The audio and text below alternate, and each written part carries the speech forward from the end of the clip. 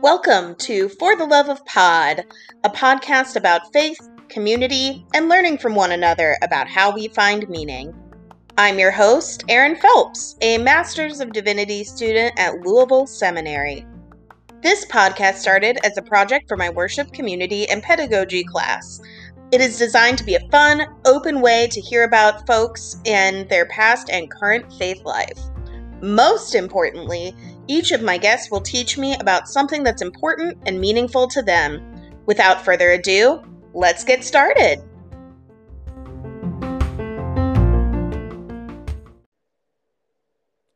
Hello again, everyone, and welcome back to For the Love of Pod. This has been such a fun podcast activity because it's a whole big week of recordings for me, getting to talk with all of my friends. And today, I have my friend John with me. Hello, John. Hello. I am ecstatic to be here. I am ecstatic to have you here. You are also I realized when I got the lineup together, our only gentleman. So I'm really glad you're here. Also, just like you get to be, I guess, my equivalent of a little bit of diversity in that sense. I love it. But yeah, so John. Feel free to tell the listeners a little bit about yourself, just as a person. The most important thing about me is that I love video. Nice. Any favorites you're loving? Yeah. Well, there was just a World of Warcraft expansion, which is like a very millennial-only game to be playing. So I've been enjoying that. Very excited about Cyberpunk 2077 coming out next week, made by the Witcher people. So that's thrilling, very exciting. But other than video games, I am a very millennial pastor and therapist as two separate things. Mm-hmm. That's an important distinction to me. And yeah, I live here in Louisville, Kentucky. Yes. Yeah. Also, you have a very cool dog. Oh, yes. Can I talk about my do. dog? Okay. My husband and I have a Bergamasco sheepdog, which is an Italian breed that's been in the US for a couple decades now. We're obsessed with him. His name is Chelo. We call him Che. He just turned a year old. And his hair, we haven't talked about this, has started to flock, which is when it makes these like felt like woolly panels all over his body that we have to like organize into nice looking mats, basically. And then eventually he'll fully look a mess. And we're very excited for that journey. That's really cool. It's the right kind of mess. Is it exhausting or like fun and meditative to make sure his hair is doing the right thing? It's fun and meditative. Right now we're getting him used to it because you actually kind of tear the flock because they're like beneath. They have three different kinds of hair, and it's on the kind of undercoat layer coming in, and so you kind of tear them a little bit to keep them organized. Otherwise, they come in like flat panels that are too long and can pull the skin. And so right now it's about him getting used to like, why are you doing this to me? Buddy. But he loves to be touched, so it's working out well. Oh, I love him so much. I have not even had a chance because of COVID to meet your beautiful dog in person, but I love every time he pops up on my social media. Well, this is also, we're going to go into, thank you for that snapshot, by the way. We're going to go into what I call Podcast Consent Corner. This is the wonderful section where I get to sort of dot the I's and cross the T's, make sure that everyone is on the up and up, ethically speaking. So, John, if you are here of your own free will, you have been informed ahead of time of the content of this project, and you're free to refuse to discuss something at any time. Will you please say, I consent? I consent, and I want to say I listen to a lot of podcasts, and maybe not the right ones, because this is a totally new experience to me. And I think it's incredible. Well, I'm so glad. It's one of those funny things where most podcasts, Yeah, it's something a little bit less professional than a lot of what's out there, but I especially want Podcast Consent Corner because this is also technically for a school project. So, yeah. No, I think it's incredible. I love it. I love Well, it. now we're going to do a couple rounds of what we call Think Fast. It's just a way to kind of like enjoy hypothetical questions. I have at least two lined up for you. One of them, I will tell the listeners, you may not listeners have an opinion, but I bet John will, which is you mentioned listening to podcasts. And so I have an either or question. Just respond with what your gut inclination is. If you had to pick Las Culturistas or Who Weekly? Las Wow, Culturistas. you surprised me a bit with that because you are to let folks know both of these are very fun kind of culture-y podcasts. I listen to Las Culturistas and I popped in on Who Weekly, which I know John loves, but I feel like there's a great amount of knowledge that you need to absorb over time with that one about celebrities. Yeah. So I really wasn't sure, but I'm with Las Culturistas too. So Yeah, I listen to every episode of both, but Las Culturistas, like Wednesday mornings, feel essential to me when it comes to. I mean, I adore Las Culturistas. yeah, they're awesome. Yeah, Wednesdays also, that's usually I end up making dinner and listening to them, and it's just like, oh, hanging out with my friends. Oh, Well, the other one that I have is sort of like a Las Culturistas bit where they say, is someone an actor or actress or a star? And so that's a weird yes. one to do either way. But along those lines, I thought, okay, John, would you rather, if you were famous for something, would you rather be a famous actor or a famous singer? Actor. That feels right to me. That feels right. Yeah. I think I would rather be a famous actor too, because I think singing comes with a Yeah. lot. Like you have to be the one who's also driving the creative output. And actors, like you choose your Yes. projects, but it doesn't all rest on you and your sensibilities. Yeah, with like studio albums, so much like the actual, few weeks you're in the studio is collaborative, and then it seems to get really focused on the singer. And I like that you can be a very successful actor and not engage in like Mm-hmm. celebrity, which I think is what I have learned. Like, as you know, I barely have a social media presence. Yeah, I would love to be like, Willie, this is ego driven, really well respected, and in the shadows. And then when you do say anything, everyone's like, oh, John just said something important. It Oh, makes me think of it- like you would have a Keanu Reeves style fame, ah! like very personable, very beloved. Doesn't have to be external to be valuable. Do you know that he's a huge part of Cyberpunk 2077 coming out next week? Oh, I think I've seen the promos a little bit on Hulu, but I didn't mean to make that connection. But your gamer heart took it there, Yeah. and I appreciate that. Well, so that was our Think Fast. Any listeners out there can tell this is how John and I relate constantly, is with trading references of things we adore. And I love that. That's great. Well, so now to the sort of heart of this podcast, John. Can you give the listeners a brief snapshot of your faith? Oh, goodness. Is this my faith? Do you mean my It can history, my be current faith? whatever you want it to be. Like lots of people have done a mix, but if you just want to talk about where you are or weigh it more on where you've come from, whatever you think is really pertinent to what you'd like to share.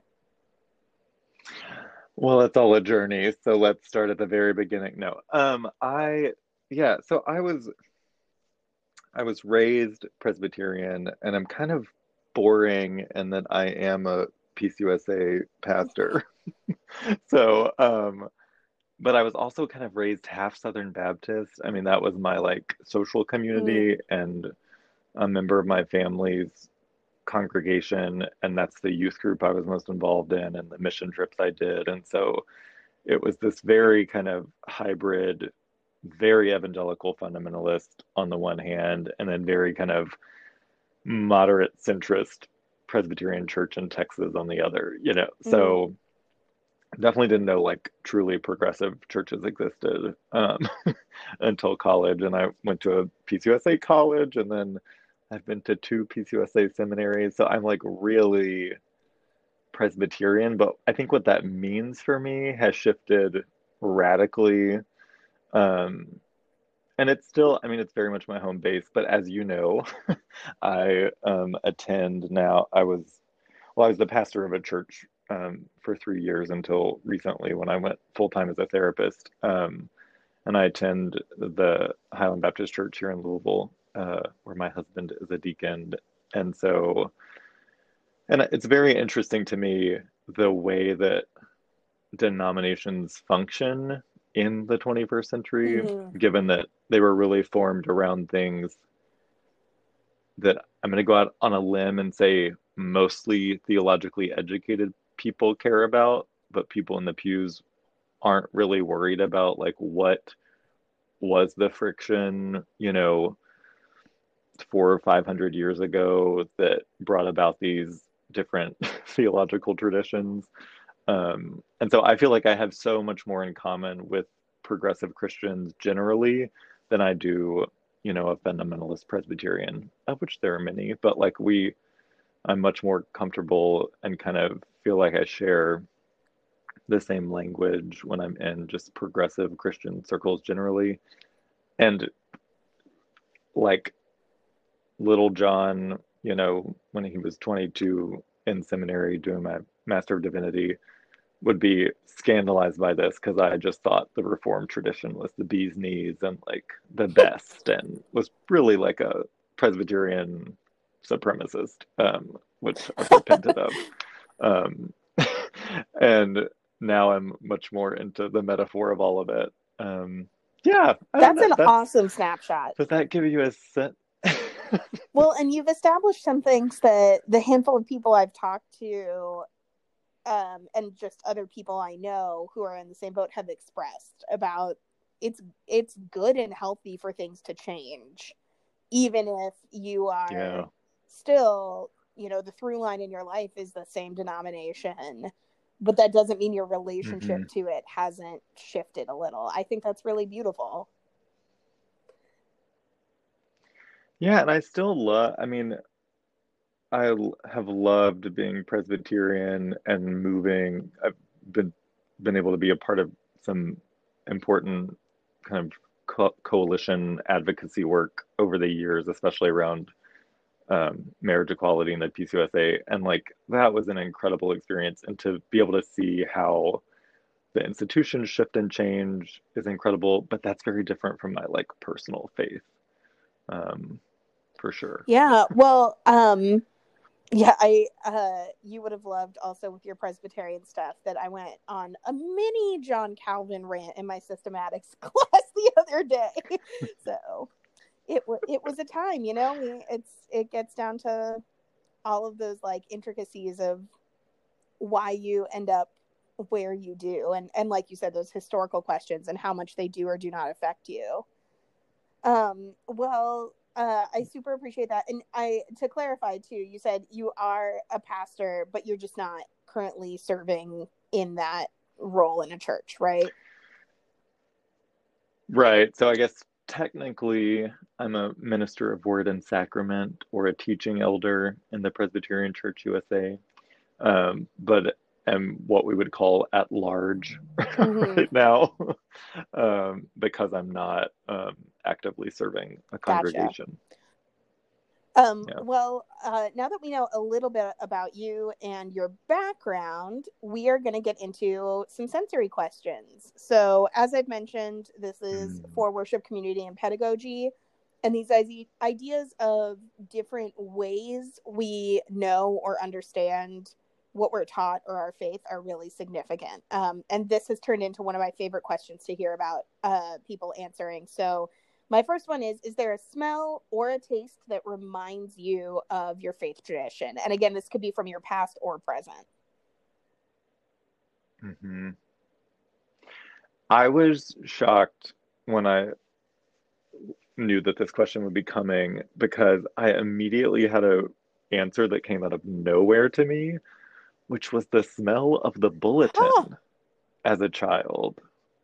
And I was like, oh, why wasn't it like grape juice and bread, which I of course thought of later. Um, but it's the bulletin and then the feel of the bulletin, but like even the smell.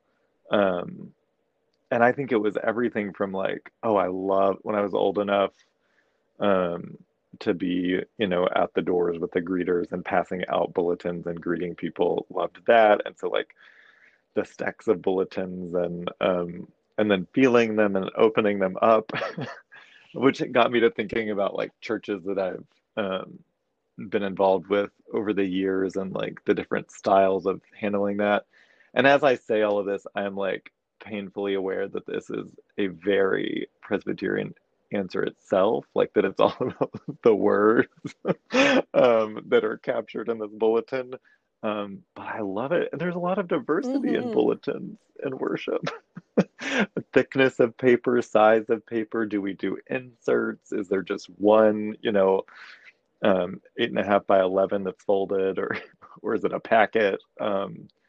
Oh yeah, I know you love were a talking bulletin. about That's how what it is. Presbyterian this is, and it is, but it's so lovely to hear you talk about it because you like just hearing your words about it can feel how tangible it is. And even in my mind, not just the smell of like, I wonder what those bulletins of John's life have smelled like, but because I joked on my first episode with my friend about churches smelling like pages, right? To me, like they just smell like Yes. pages. There are all these volumes, but also imagining you as a young person handing them out. I would think about like, oh, there's the contact that comes with that. There's almost an Hmm. auditory aspect too, to like the sound of the papers moving against papers. There's Oh something yeah. really like lovely and meditative now that you've brought that up to think about too, for sure.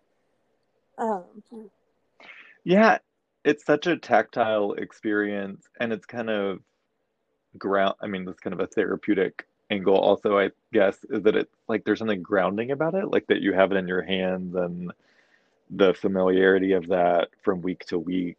And then knowing, oh my gosh, and I remember like if you had a friend join you, like being able to show them where they were in the bulletin. It's like a rite of passage, like a kind of being able to have bulletin literacy, just like hymnody literacy and um yeah, love, if you yeah. ever need some sort of new vocation, I just imagine you like teaching some course on bulletin literacy. What a beautiful phrase. Like, here are the many ways to read the sacred text. And okay, so I feel like we're dwelling on this a lot, but you keep bringing up so many other things too. And I just want to respond that when we were church shopping, and in search of something different, we checked out a couple of Episcopal churches, and that's actually the tradition my parents are Hmm. currently hanging out in. I shouldn't say, Incredible bulletin, well, incredible. yes, it truly is a whole new level of like bulletin literature. But I went to two in town. One of them deeply accessible because they would copy the Book of Common Prayer texts or Yes. at least part of the scripture. And another one I went to, and again, like this is not a time to name and shame, so no one's on blast here, but the church was lovely and very nice, but it was also a smaller congregation, so we stood out right away. And so then in addition to that, Mm. the bulletin, it was a guide of how to use like three different books in front of us. It was like, go to Book of Common Prayer, page this hymnal for Oh. one thing and this hymnal for another thing. And so the flipping of full-size pages back Mm-mm. and forth with the books was it was a lot. And so it sounds very, to people who don't do churchy things, who might drop in on this podcast, welcome, love that you're here. But this is something that sounds very like, I guess, but the more you're bringing this up, the more I'm thinking about the bulletins as an accessible piece of worship in a way I never have. So I'm so glad you brought that up. Yeah, I name and celebrate an Episcopal Please do. congregation for their bulletin work. When I lived in New York, there's this amazing congregation called Church of the Village. Wait, no, St. Luke in the Fields. I just confused two Easy to do. churches. St. Luke in the Fields, which is an Episcopal church in the West Village. And I went there every year. I joined the tradition of a coworker who always went for the Easter Vigil, and or the we would also go to the Christmas Eve service. And the most incredible bulletin work, they did what you were describing, where they would really kind of recreate, um, oh, what did you call it? Not the Book of Common Worship. That's my Book of language. Common What is Prayer. their Very close. Book of Common Prayer? Thank you. They would essentially recreate it in full. And so it was so, I mean, it was thick. It was like page after page, but it was all there and there was none of this frantic shuffling. You just got to follow along, like every word was there. And I love, even in less kind of liturgical traditions, when people use the bulletin to provide context and increase accessibility, so that there's like, italicized text under something that explains what this is, or explains. I love, for instance, if communion is, by intinction or something, where everybody's gonna get up and walk forward, where it explains that so that people can read it in their own time and kind of have context for things. There's a lot you can do with bulletins. It doesn't have to be like a precious thing. You can give people a lot of information. Well, stay tuned, everyone, because John and I will be starting an entire bulletin podcast, results forthcoming, because I feel like we could talk about this for a long time. There's so much there. I'm being kind of jokey, but I'm truly grateful because you've added a dimension that's not yet been covered about this piece of the worship experience. So similarly, Great. also, are there any sounds or pieces of music that also make you feel really connected to your idea of faith? Yes. So the church, the Presbyterian church that I grew up in, the pastor that was there for almost, I guess, the entirety of my childhood, would sing, we would sing the Lord's Prayer, and the pastor would always sing. I didn't think I could be a pastor for a long time because I thought you had to be a Mm. singing pastor. It turns out that's just a very small rural church thing when you don't have a lot of choir members. And so the pastor does double duty. But I really thought that was I cannot sing. And I was assured that you did not have to sing to be a pastor. That's not true in some more liturgical traditions, it turns out. Yeah, Anyway, as a former the point of Catholic, this, I've lived through various versions of sung versus chanted rites. But I will agree, God doesn't seem to worry too much about how perfect your singing is, in my experience.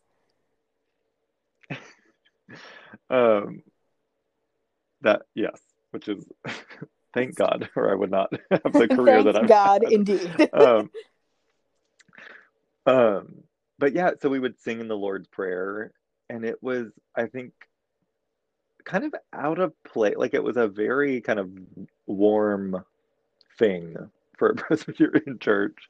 Um, and I loved it, and I still do. And I don't even know, it's a version that's sung in other churches because I've like stumbled across it since not being in Texas. But it, ah, it is so moving to me.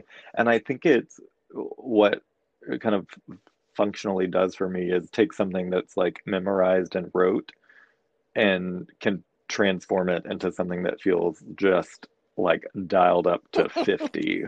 And so by the time you get to the end of the Lord's Prayer, it's just this beautiful, like, I mean, kind of soaring, pleading for this world to be transformed. And it gets me every time.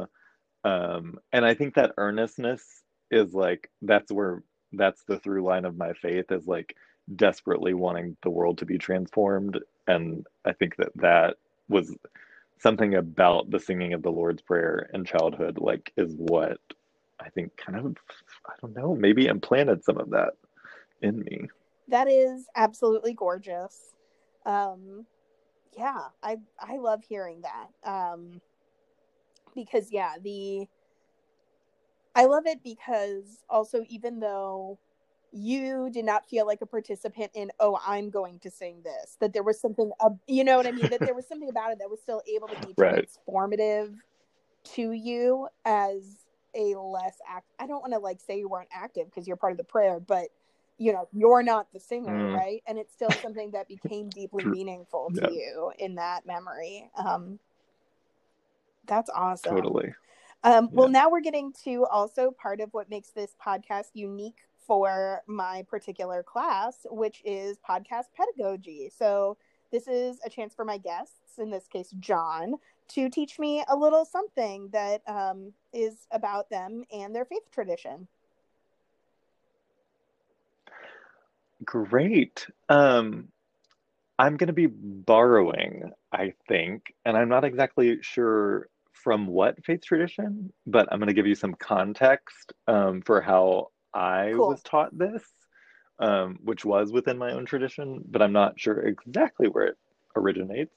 Um, and I've never taught it using only audio. I like to use my hands for just about all of my speaking, which can sometimes be a problem, but I'm going to do my best. So, I want you to picture me, um, which is, Well, I don't know if you know let what me I throw look out there. like, John is a listener, lovely but human being. He often wears very tasteful, sweaters or t-shirts. Um, sometimes varying degrees of facial hair. that's that's So picture a accurate. guy like that. Okay, sorry, you're teaching me now. Yes. I just had to be a little silly. No, I appreciated that. So do the listeners. Uh, okay, so I'm in seminary, first year, not out. Okay, have not, I mean, and by not out, I mean not out to Mm. myself. Like, but I'm in this place of something's going on here, and maybe you need to figure it out. So I am in systematic theology one. So this is my first year, fall semester, doing my MDiv, um, and it's structured in the most traditional way possible. Where each week we're doing a different doctrine, and we get to the doctrine of sin. And my professor, Dr. Cindy Rigby, is teaching about sin, and she teaches. I remember this being um, attributed to Valerie Saving, who's a feminist theologian. But this is one of those things that it stuck with me, and it has had it has had the opportunity to transform in my memory over time.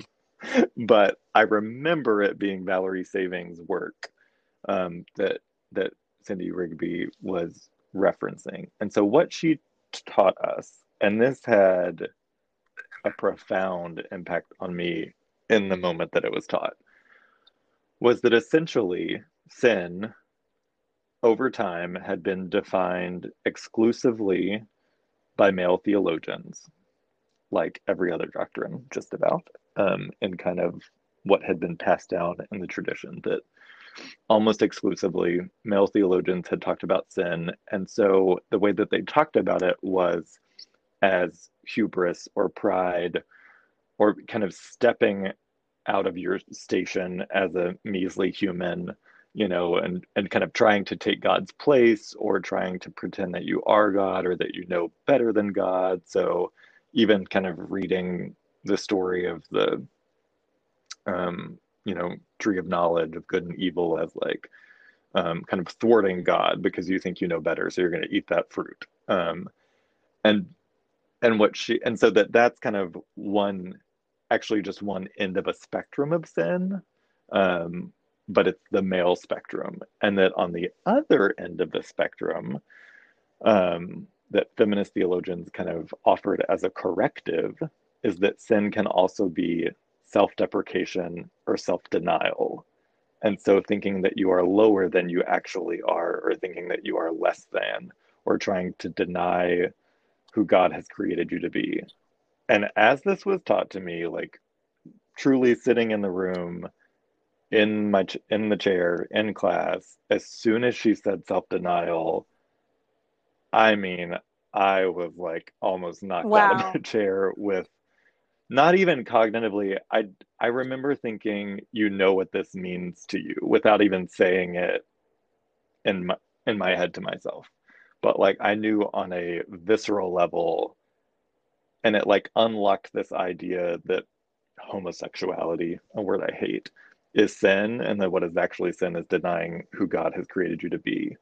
And so to close out the kind of pedagogical part, uh, when you think of the spectrum, this is she drew it on the board. It was a kind of, I guess, lateral Hmm. line, if Hmm. that's right.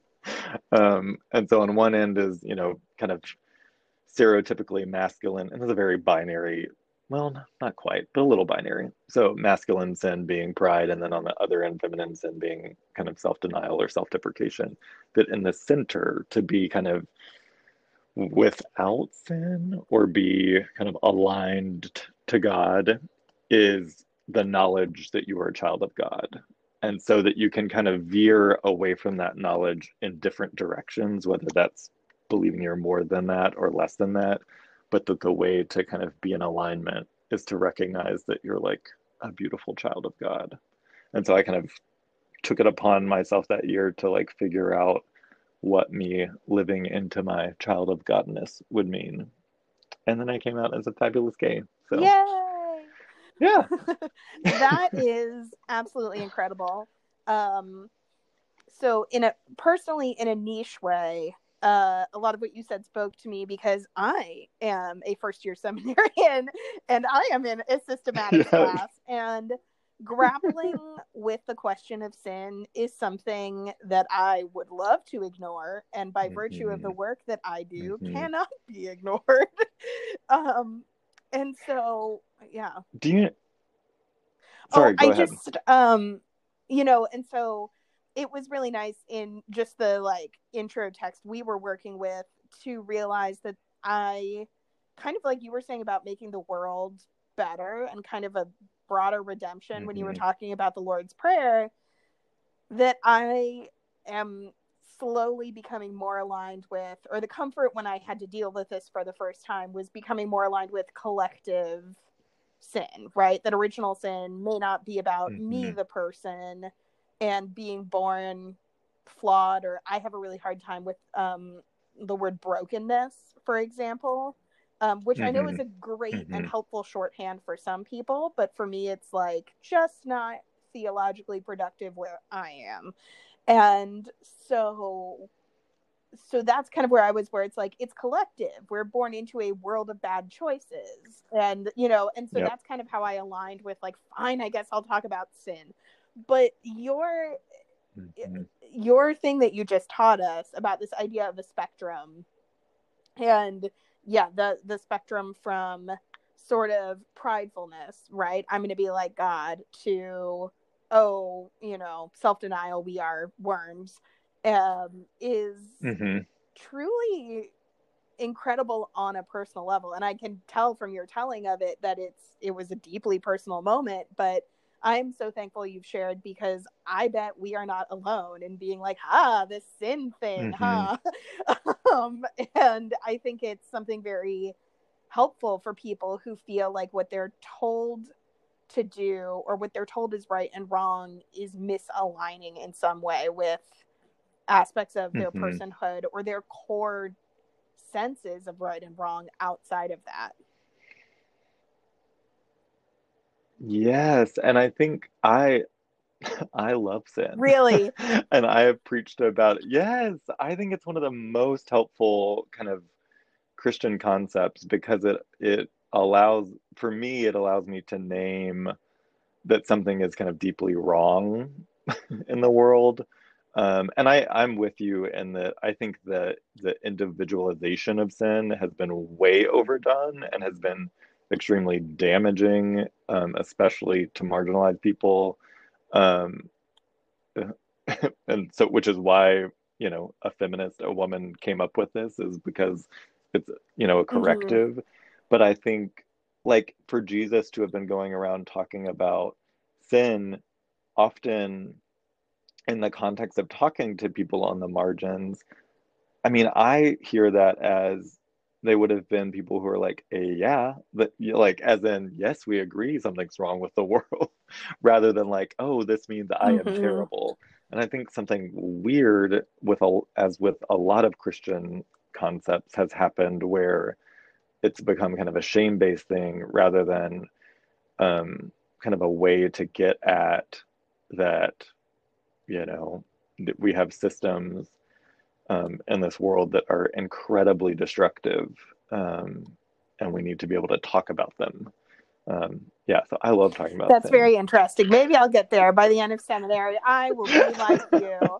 I like talking about the fun stuff. It's really funny because it's clearly my personal squeamishness and not anything bad about these doctrines, but it's funny because coming from a Catholic background and working on finding Hmm. myself where I am, I initially, and by initially I mean as recently as a month ago, really would sort of like raise my hackles unnecessary even at the concept of grace, because um the concept of grace is beautiful, but it's also in response to Mm. that question of something being wrong, right? And so Ugh, I'm with you on that. Yeah, Grace has gotten weird too. yeah, I hear you. I yeah, hear and you. so it's the kind of thing where when I didn't grow up with language around grace, or when I heard the language of grace, even think about the very famous song of Amazing Grace is about, a Hmm. beautiful idea, but also in the text it reflects some level of like, I was lost. You have Hmm. to deal with that sin aspect, and it's what I'm going to call personally at this stage sometimes uncomfy.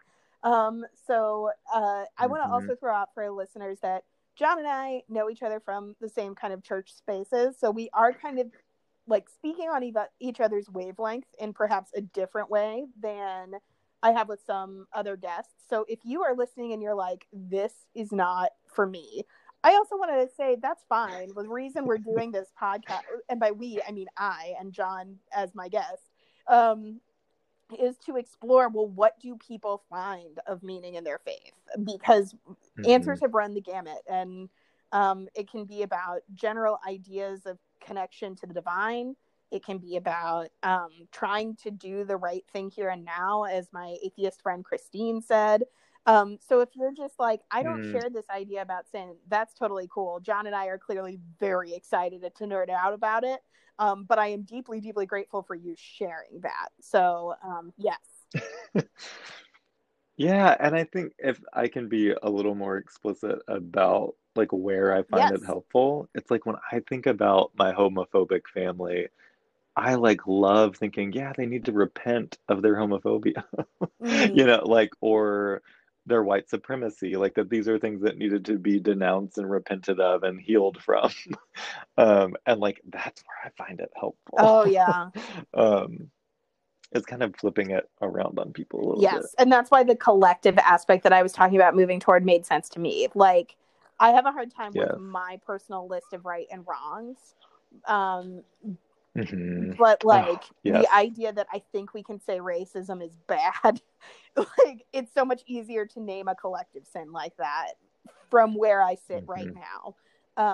That doesn't Hmm. discount any of the beautiful interpersonal things you're talking about, but I'm clearly still figuring it out. So you've given me a lot to think about and process, and a lot of ways where something that, as you've said, could be really used in a harmful way against you has the potential for that redemptive property of naming all kinds of things and also being true to yourself at the core of what you were Hmm. describing. So, yeah. And sometimes old traditions and doctrines just need to be thrown out. Like everything does not need to be reclaimed for Mm-hmm. everybody. like it's okay if we never like sin. You know what I mean? Or like the doctrine of sin, I Yeah, guess. it's really Yeah. funny. I almost made a joke, but we were talking about serious things. That one thing you just said and left out there for a second was just you said, I love sin. And I thought, like, if I titled my episodes like the Last Culturistas do, that would be title of episode is I Love Sin with John. But I knew what you meant. Front runner for title of that. But you had it in such a beautiful context that I would never twist your words like that. But it made me laugh to think about. Yeah. Well, the last thing do you have anything else you want to share about that meeting too? I don't want to cut you off if there was anything you wanted to tack on to the end of our podcast pedagogy. I don't think so. I think that does it. This is the kind of fun nerdy stuff that I get to do all the time now that I'm in seminary, and so it's fun to do with someone who's been there. We like to give little benedictions. I always say a corporate we, even though it's just me and my phone doing this podcast, but I like to end with benedictions. And so really actually thinking about, well, what do I hope people can take away, or what do I wish for people? And so, John, I'll let you think a little bit about whether there's anything you would wish for the listeners, either to take away from the specifics or just something nice. And right now I would say my benediction, my wish to take away, and my wish of something good for listeners right now, is that this is so simple, but I wish for you that you find ways to stay hydrated.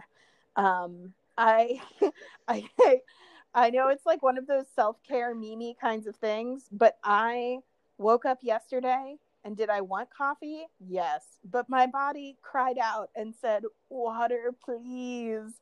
And I was better for listening and just drinking more water yesterday. And so I hope you too, when you think, I need something, what is it? Consider that it might be water. Hydrate yourself. You're worth it. So, John, do you have anything you want to wish for the listeners before we go? First, can I just say I love your evangelism of hydration. As someone who is thoroughly hydrated, like I drink water during my sessions with clients, which for like some therapists, like drinking or anything during a session is a no-no. Oh, love to drink water during a session. Yeah. So that's awesome. That. My friend Steve in college, who was a marathon runner, used to just say, dehydration is the enemy. And honestly, I feel that. So yeah, that's something I need to remind myself of. So consider this permission out there. If you are less hydrated than you want to be, you have the power to do beautiful things and drink that glass of water. I love it. Okay, yours was very simple. I think mine might be a little convoluted. That's okay. Mine is usually convoluted. But I mean it. I think what I wish for you all, dear listeners of Aaron's, is I remember when I was working through letting go of some baggage around the faith that I'd been given, that I always had this sense that I needed a new like way of looking at things, or a new theological concept, or a new way to explain sin, or a new way to justify being gay. And what I wish for all of us, including myself, is being okay with who we are, even if we can't justify it theologically. Like being okay with who we are as we are without justification. That's what I wish for us. That is really beautiful, and it relates so gorgeously to what you taught us too. So, not convoluted at all. Very, very giving, I would say. Oh. Yeah. Great. Well, that's it for the actual content of the podcast. John, I am so glad we could make this happen. You are a very helpful voice in this space. And yeah, so thanks a bunch. And that'll wrap up this episode. So it'll drop as usual at random on my Facebook page. Feel free to keep checking Anchor FM. They show up at random. Because as I keep joking, this project is due in 12 days. So, so I am knocking them out. But thank you all, as always, for listening. And thanks again, John, for being here. Thanks for having me.